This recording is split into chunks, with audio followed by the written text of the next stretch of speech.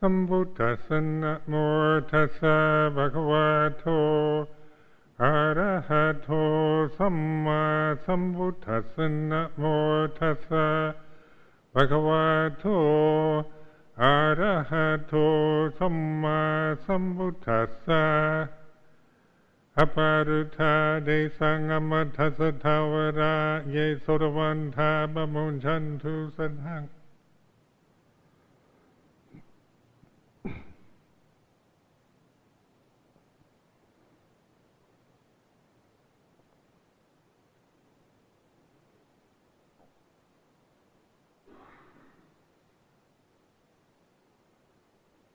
So this evening, opportunity to reflect on the Dhamma,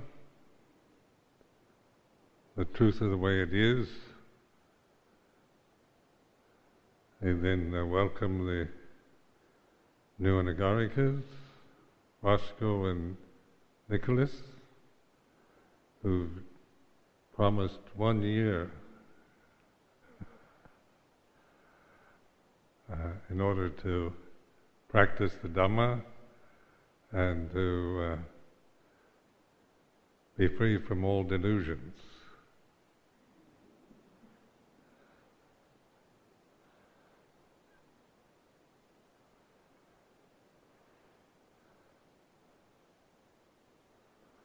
This start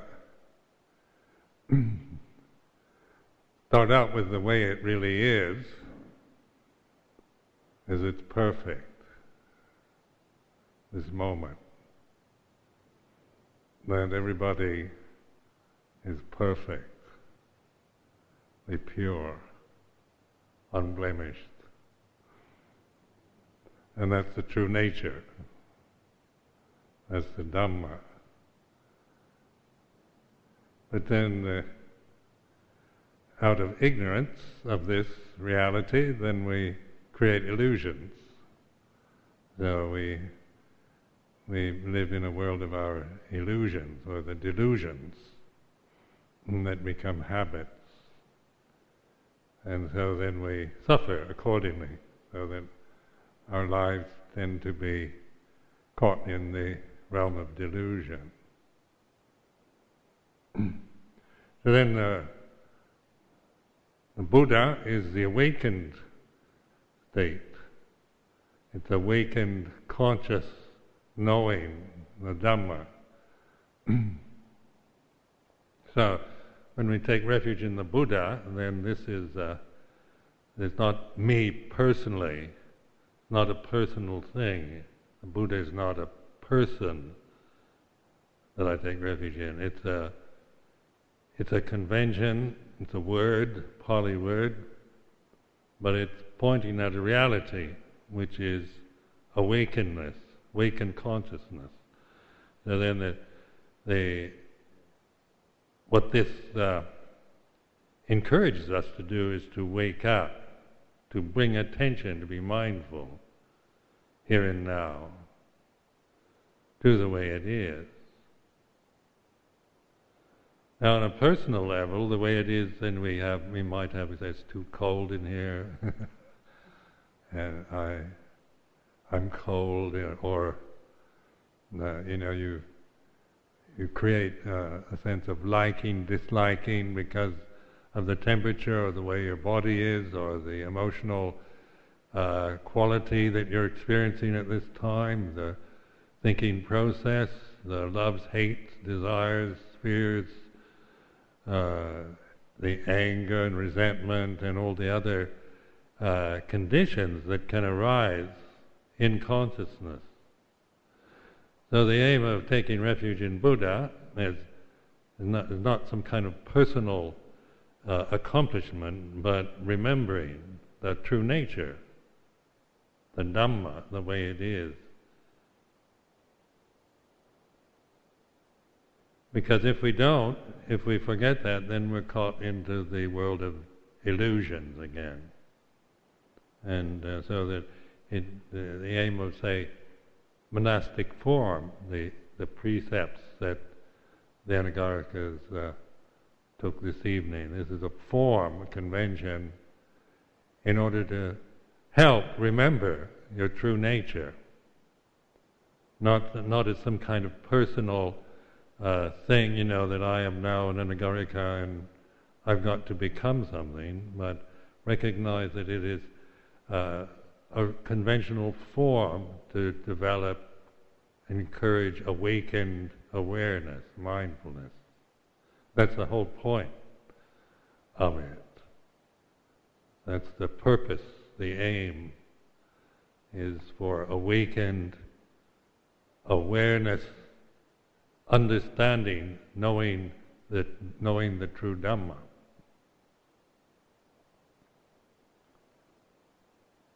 So you don't have to say true Dhamma, because Dhamma is true anyway. So what do you call that where you have, there's some word, knowing the Dhamma.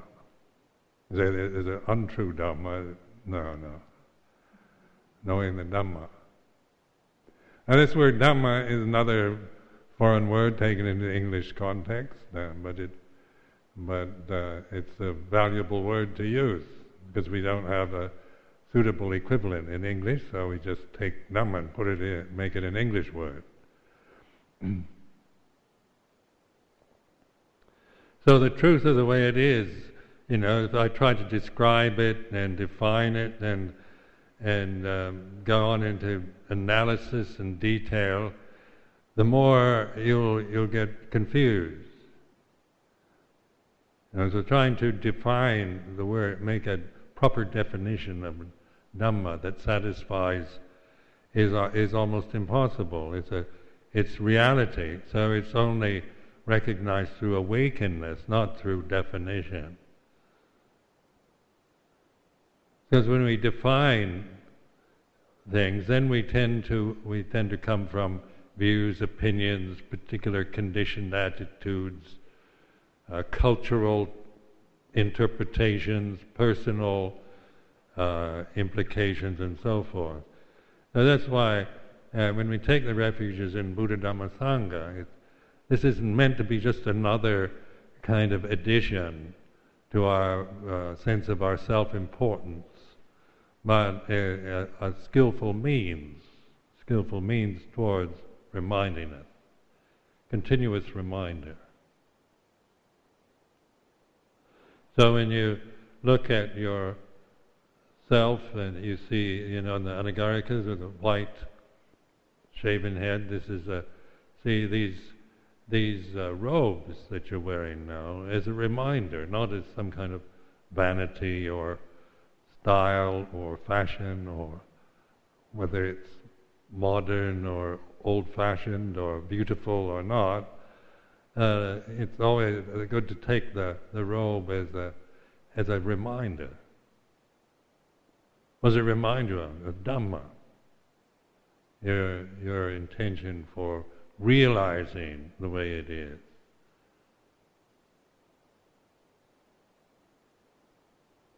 So the saffron robe and so forth, the same thing.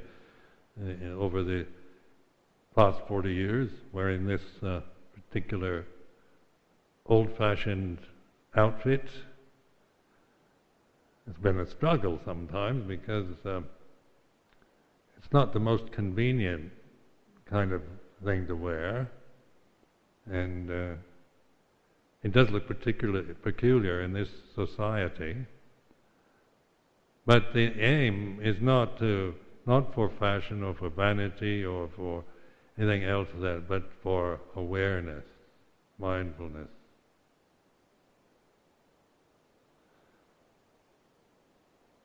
So it helped, when I start thinking, when I was in the early years of my monastic life, I started getting caught up in my own personal views and opinions and preferences and so forth, and then I look at the robe and just the color itself, or because it is a kind of almost an archetype. It's an ancient kind of apparel. It's something from 2,500 years ago, and even probably before that. So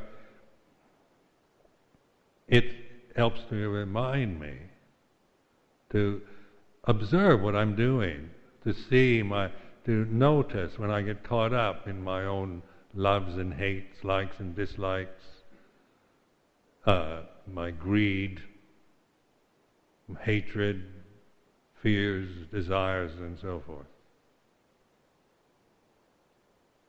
We can use it as a personal attainment. I am a Buddhist monk and so forth, and then this is kind of missing the point of it, not for personal identity.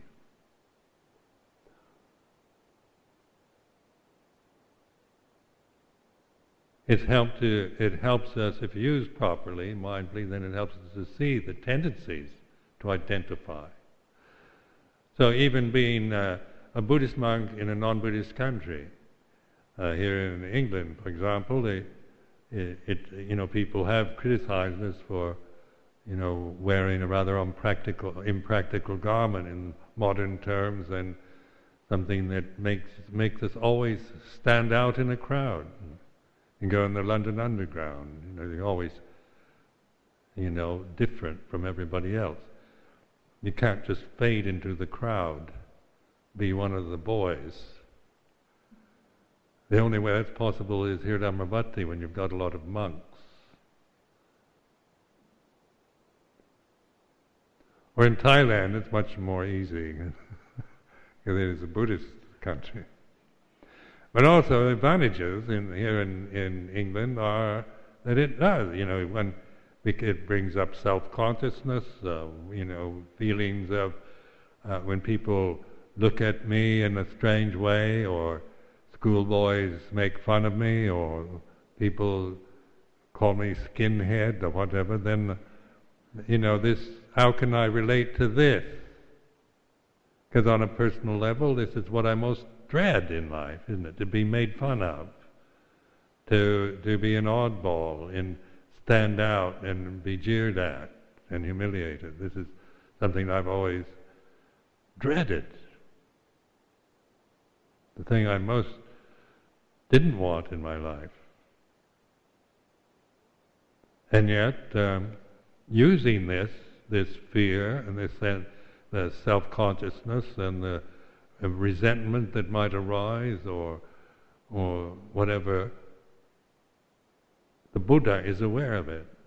Meaning awareness in terms of the feeling. That's the way my personality, my self-view operates when people insult me or make fun of me. It's like this.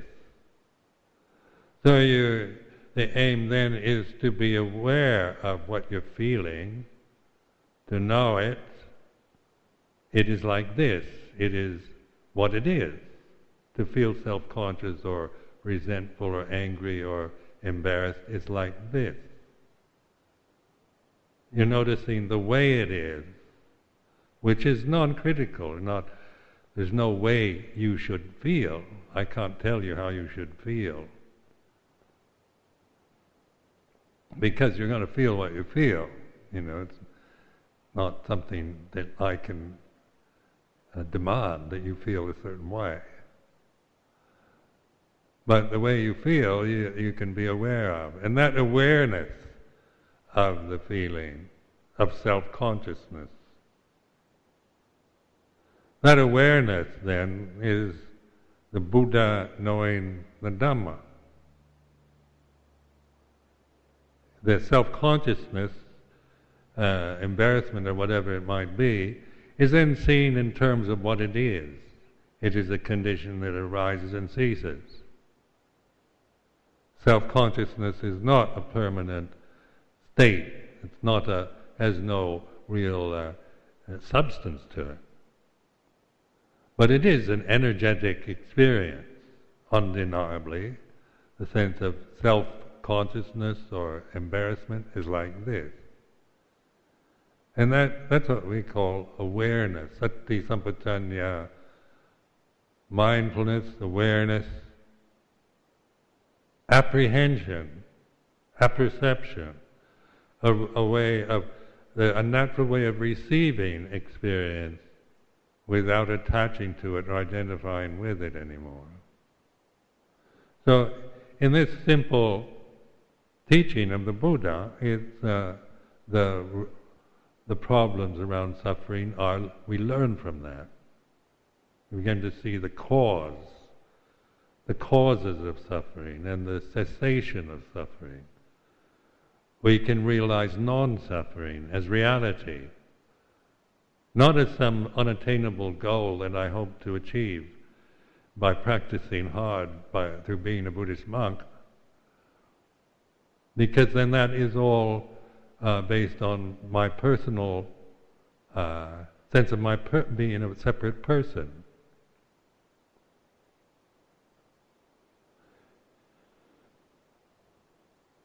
But I can be aware, this awareness of the feeling of separateness, of being a person, is like this. So this is called reflection. You're reflecting on the way it is. In other words, you're observing, investigating, noticing, paying attention. Whatever way it might be in its quality, good, bad, or indifferent, whether it's high or low, pure or impure, or good or bad, or whatever. Trust in the awareness of it. It is what it is. And that awareness then, as you start recognizing the power of awareness and the purity of awareness and the stability of awareness, then the movements and changes of habit, of the nature of the body, or the emotional habits, or the thinking mind, then it is seen in terms of anicca, dukkha, anatta. All conditions are impermanent. All conditions are anatta. You can't find any permanent essence or separate self or soul in any conditioned experience. The ultimate reality is realized through awareness. And that's why I start off with the true nature is perfect. Now those are words too. And perfection is that it's complete. Nothing needs to be added or taken away. It's whole, complete. And that's your true nature. Now when you start thinking about it on a personal level, you think, I'm so imperfect.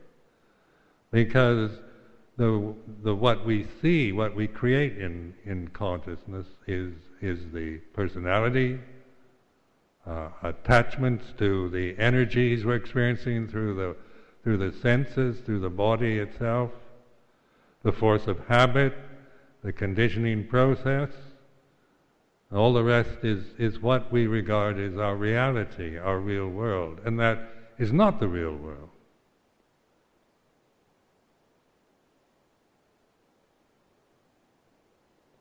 So just notice, reflect on this, to start remembering your true nature. The true nature, Dhamma, is perfect. Now that's not saying I'm perfect, because when I say I usually implies me as a separate person. And my personality is not perfect, as you well know, if you live with me very long. And my personality has all kinds of imperfections and is changing depending on all kinds of other conditions. For me to be happy, the happy person, good-natured, jolly, smiling, attentive, caring. It takes certain conditions for that to arise. And then my personality can change if the conditions aren't right. Become grumpy, moody, self-centered, leave me alone, don't bother me, and so forth. And then it goes through various, those are the two extremes. It can be just indifferent, don't care anymore, bored, fed up. But these are conditions that arise and cease in consciousness. So then I ask myself, do I want to take refuge in all that changing stuff? There's no end to it. And it's so dependent, on conditions. If I'm going to be a happy, jolly, good-natured man, then I've got to always have the conditions that support that. And I can't demand that from this world that we're living in, because the conditions are changing. Now I have no control over that. Conditions change, the weather changes, seasons change. Sometimes people praise, sometimes people criticize, love, hate, success and failure and all the rest. These things are a part of everyone's experience on the conditioned plane, in the conditioned realm. So then the unconditioned has to be recognized as awareness. So, and say that's the gate to the deathless. So the aim of our life then is to recognize and cultivate awareness. So we use the tradition, the forms of monastic, of our monastic tradition. Now they're skillful means. They're supposed to be helpful. Not supposed to create more problems for you and make your life more difficult. Now yet we can use them like that. We can make monastic life an incredible, difficult experience, and so many rules and vinaya and so many, restraints and this and that. And we can create all kinds of problems around monastic form and about tradition. But if we tend to see it like that, see it in terms of the critical mind criticizing the tradition, or just feeling overwhelmed by it, or even getting kind of identified with it. I'm a very sincere, earnest monk, strict with the rules, dedicated to practice. I can become very arrogant kind of monk, and that's not the purpose. To be arrogant, whether you're a lay person or a monk, is still a form of suffering. In fact, an arrogant monk's probably more despicable, because they kind of miss the point. In lay life, at least, arrogance does, sometimes that's the way we're conditioned, to be arrogant. But in monastic life, we're here not to identify and attach and become anything, but use learning to awaken, to reflect, to open and observe the way it is. Now these teachings that we use in Buddhism are very helpful, skillful means if you will use them properly. And they aren't meant to take positions, to form opinions and to get caught up in endless quibblings about proper meanings of words and the true Buddhist teaching and all the rest, because that goes on endlessly. You hear, people arguing and making all kinds of, judgments about Buddhism and other religions. And that is not, then we're caught up in our own personal preferences and our identity with our own tradition. The tradition, is a convention that has some kind of continuity in time. So it does have it's been a value of a tradition is that it carries on the teaching and the monastic conventions through time. Otherwise, wisdom tends to, if one doesn't develop some kind of conventional form, it tends to be forgotten. We get carried away with all the worldly opportunities that we can have in life, and the changing ways that civilizations come and go, arise and fall. So in 2,500 years, imagine how many civilizations have arisen and ceased. How many kings and emperors and rulers and dictators and tyrants and psychopathic rulers and revolutions and wars have gone on in 2,500 years all over this planet. And yet this convention still manages to survive all that. It's always impressed me. It's been able to kind of endure through, because in Buddhist countries they go through the same processes. If you study the history of Buddhism in China, Japan, in Thailand, or Sri Lanka, or India, wherever, you see it has its periods where it flourishes and then almost disappears and changes and is forgotten and remembered and so forth. So it isn't that you can, reach a certain point and keep it on the same level of everybody having faith and devotion to the teaching of the Lord Buddha. But obviously there's always been enough who have sustained that through using that tradition and the convention to make it available to us here at Amaravati on this very day.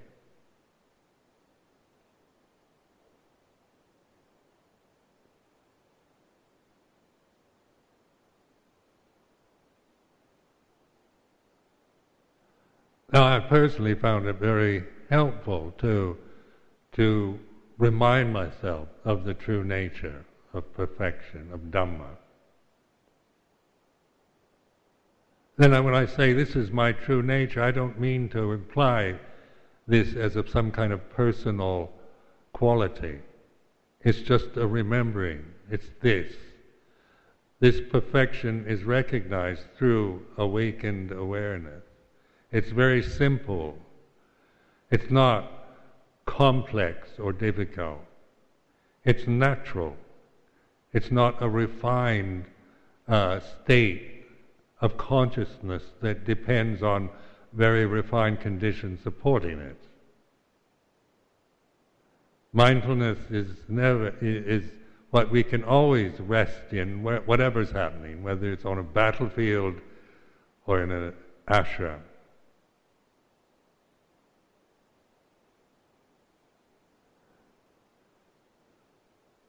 But we forget it. We become caught in our emotional reactions to the wars, to the problems, to the society, to the people that we live with, the relationships we have, our own sense of self-worth as a person, our age, our appearance, what we look like, and so forth. We are so caught up, so overwhelmed and blinded by all these conditions that the aim of the holy life then is to simplify it. So actually the monastic forms, even though they might seem complicated at first, they're actually leading towards simplicity, not to make everything more complicated, but to simplify. I've found in my own experience as a Buddhist monk that everything moves towards simplicity. Where when I first started out as a new monk, it all seemed so complicated. I was a bit overwhelmed by it all. Trying to remember all these rules and all kinds of things, that you have to learn in the beginning, and it seemed, like I was complicating everything. I felt, like I was being suffocated by it. And my personality would react, it's too much, and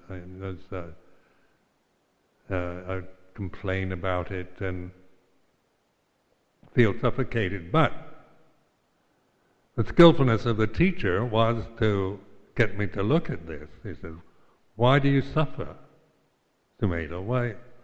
What's the cause of this suffering? They say, well, it's too many rules, too many this, that. But then something in me would awaken and think, that's not it. Listen to that complaining mind, I can't do it, it's too much. And that awareness, that's awareness to listen and to recognize that right now this feeling, these thoughts are like this, they're the way they are. And then through trusting in the awareness, you find an increasing strength in it. It has a continuity, it's a natural state. At first I connected it with a very controlled situation, like at a complete quiet, silence. You had to sit still and concentrate your mind and stop your thinking process in order to really be mindful. In fact, the first way I learned was a technique where you do everything in slow motion. So my first impression was that you had to live in slow motion to be mindful. Because I connected the technique with mindfulness. But then it got to, because mindfulness is natural, not a created state. When I try to be mindful, when I think I've got to be mindful, then I'm creating myself into somebody that's trying to be mindful. But if I just trust in this awareness, the ability to observe, witness, notice, pay attention to the way it is, then this is sustainable. It's a natural state. And I'm not asking the world to be quiet for me and life to be calm and supportive to me so that I feel safe and secure, but it allows me to adjust, to cope, to adapt to the changing conditions that inevitably are experienced in this human form.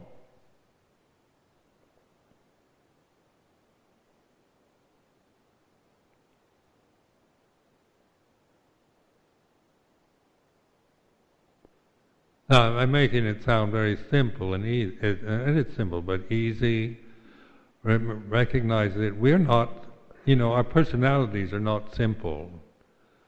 Very complicated, usually. In the West, we become very neurotic. And what I mean by neurotic is that we're from a culture that's neurotic. I'm not, saying that it's something abnormal. It's kind of ordinary to be neurotic because we live in a neurotic society. And what do I mean when I use this word neurotic? I'm using my own definitions of it. We're complicating everything. Things aren't just what they are, or even the ordinary instinctual human energies that we have are then, we add more onto it, a strong sense of self-identity and criticism. So in our modern life we have this idea of how life should be as an ideal. And then how I should be as a person, if I were an ideal person, an ideal man. And then I look at the way I am, and I can only feel critical most of the time because it never fits into this ideal that I have of what I should be.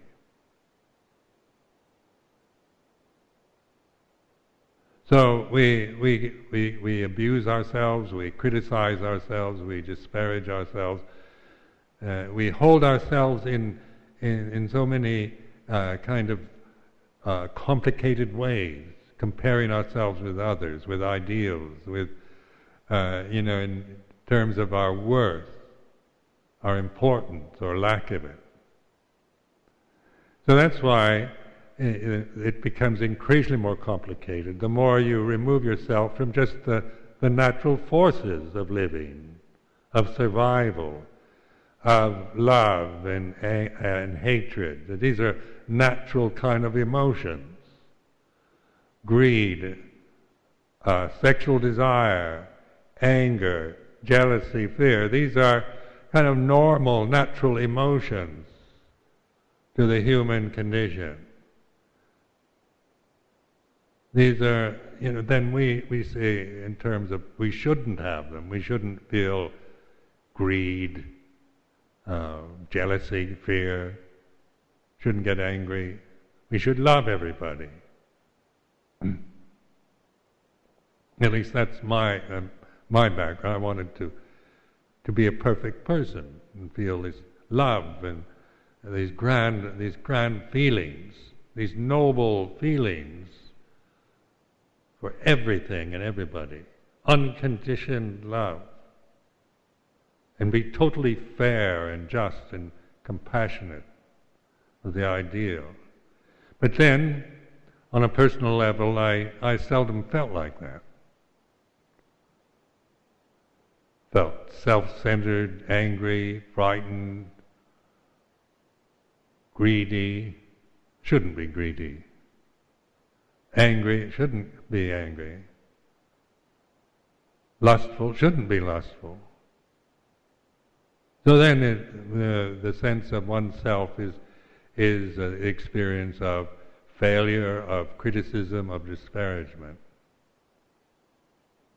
So in meditation now, there's a sense of our true nature is perfect.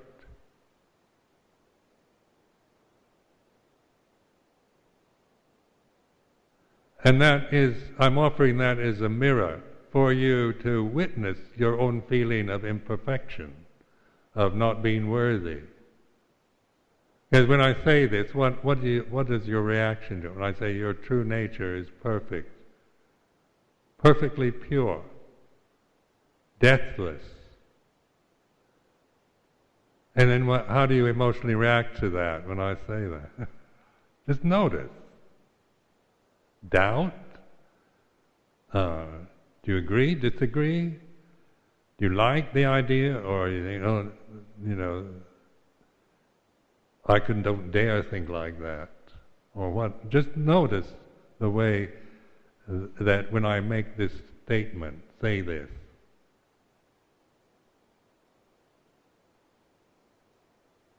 Or what if I said the opposite? You're all a bunch of sinners, worthless, hopeless cases. You were born in sin, your true nature is impure, there's nothing you can do about it.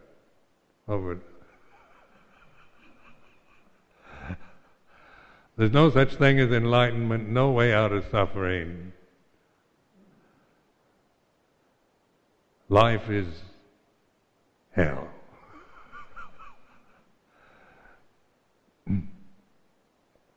Now sometimes it seems like that, I admit, on a personal level.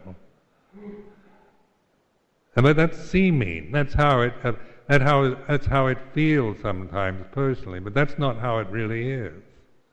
And so, in a religion, the aim is to remind us of our true nature.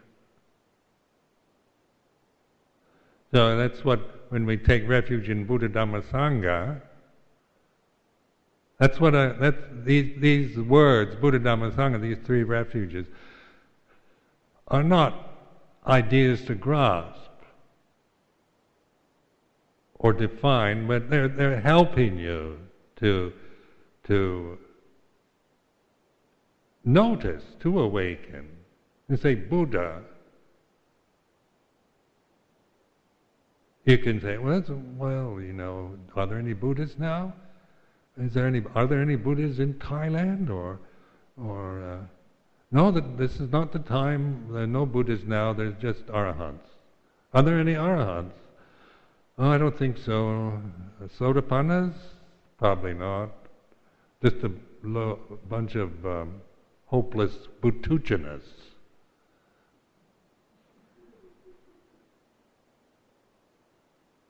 Buddhujana means unawakened, unenlightened, self-centered individual human being. Now, if one wants to settle for that, but that doesn't help, isn't it? Once you settle for that one, you're stuck, and life isn't going to help you out of it. It's just going to get worse as you get older. So, just survival and intuition tells me this other approach is more useful.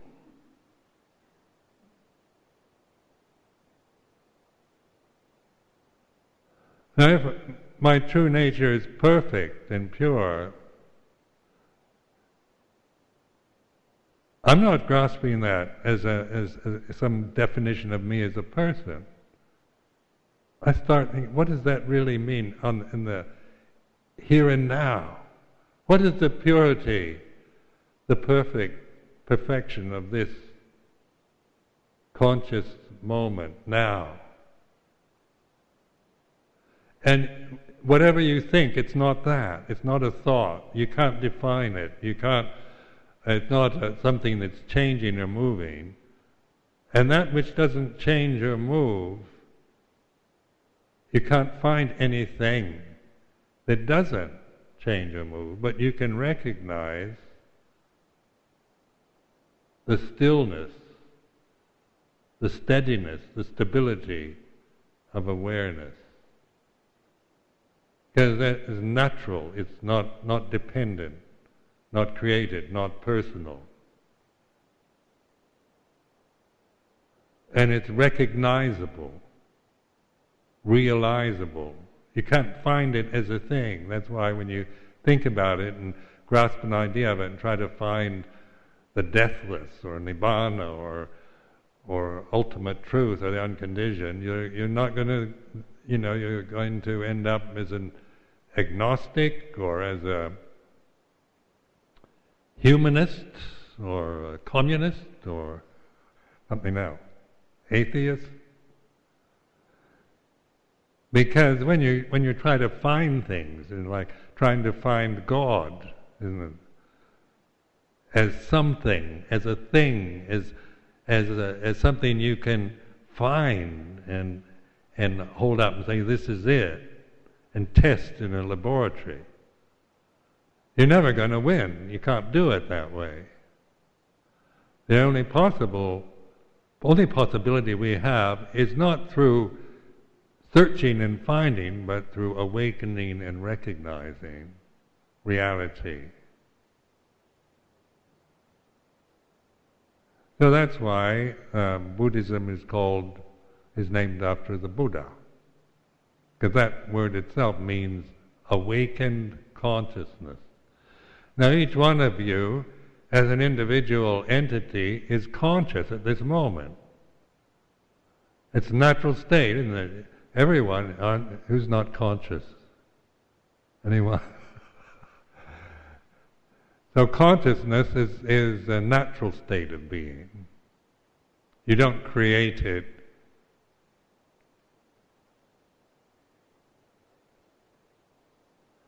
But then you create your personality into it.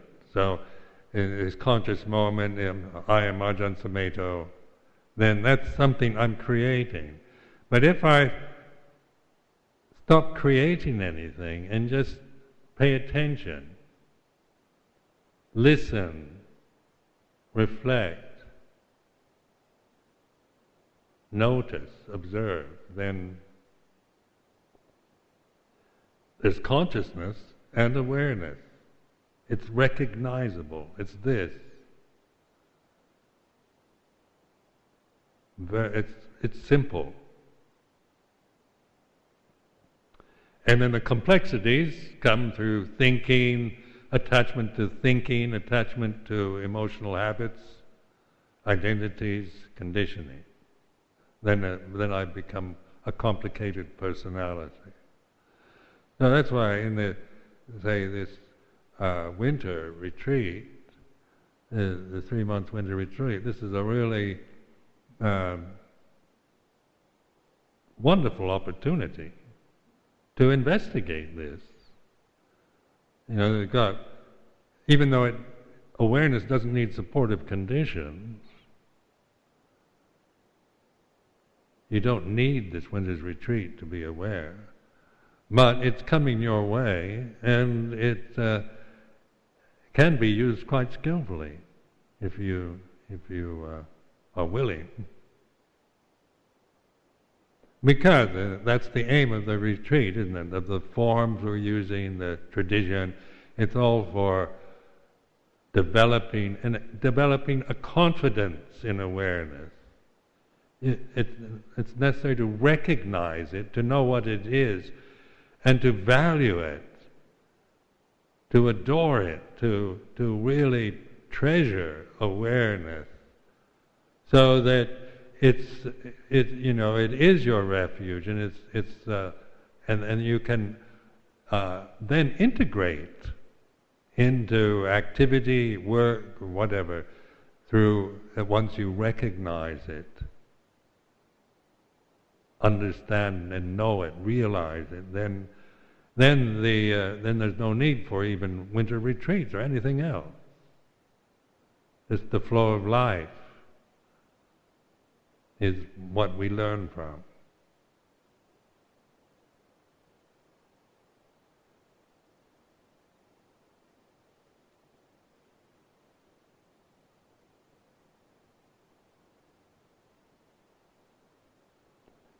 So I'll leave you with this, hoping it will encourage. I'm trying to encourage you, and because we need encouragement. We're too discouraged. We tend to discourage ourselves endlessly, and the more we try in this life to become something or to get something out of it, we feel more and more discouraged by it. In other words, monasticism, it's not meant to be successful. It's not about becoming and being a successful monk or nun.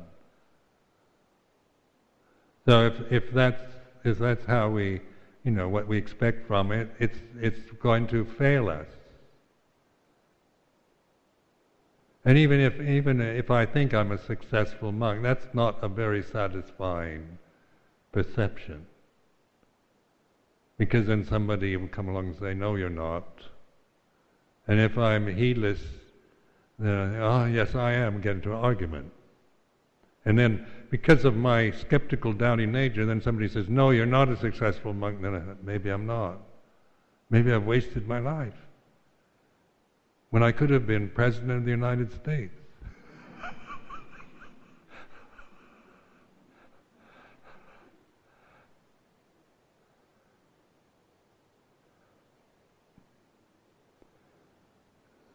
But we do learn from failure, like all of you know, have been meditating for very long, how it, what failure is like.